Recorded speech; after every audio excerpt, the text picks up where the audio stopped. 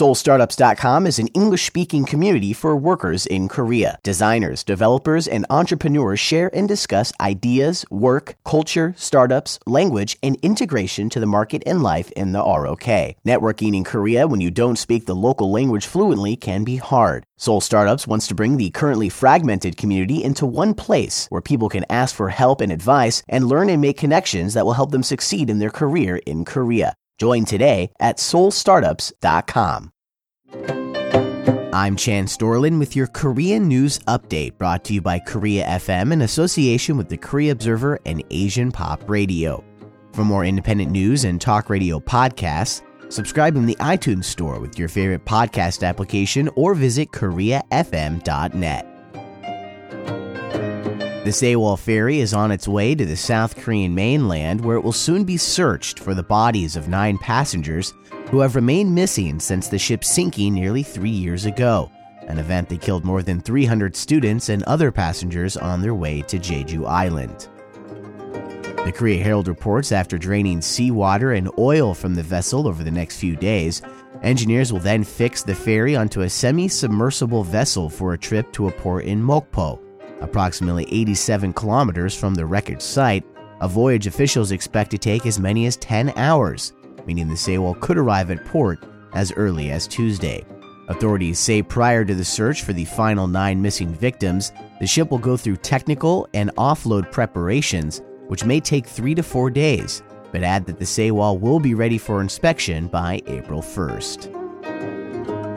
A U.S. think tank says satellite imagery has detected several vehicles or trailers at North Korea's Pyongyang nuclear test site, calling it yet another indication that Pyongyang may be near its 6th nuclear test.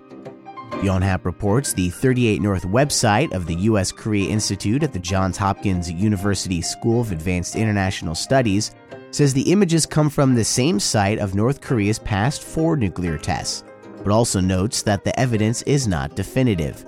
However, recently other news agencies, including Fox News, have claimed another North Korean nuclear test is imminent, noting items such as evidence that North Korea has finished digging new tunnels around the site.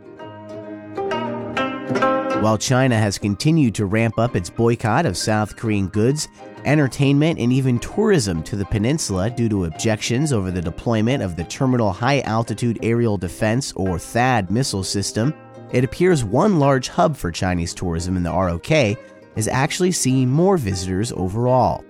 The Diplomat reports Jeju Island, one of South Korea's most iconic and popular tourist destinations, has seen an increase in tourism since the ban took effect, as South Koreans are now rushing to take advantage of the empty island.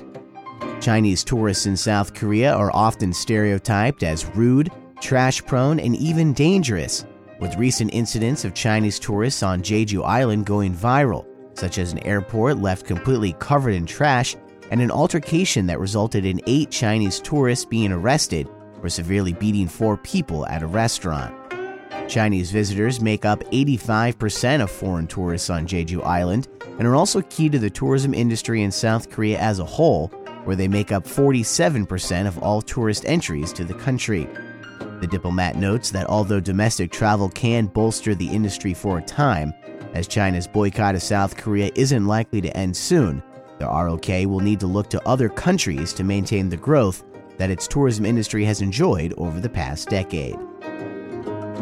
And the number of South Korean marriages last year hit the lowest level since 1974. The Hankyoreh reports a complex combination of factors are being blamed for the steep decline in marriages, including demographic structure issues, social and economic conditions, and changing perceptions. South Korea saw just over 280,000 marriages in 2016, down 7% from the year before, and also the first time since 1976 that marriage numbers have been reported below 300,000. Subscribe to the Korea FM Talk Radio News Podcast in iTunes or your favorite podcasting application. And for more news, talk radio, and independent music from the Korean Peninsula, visit KoreaFM.net. I'm Chan Storland.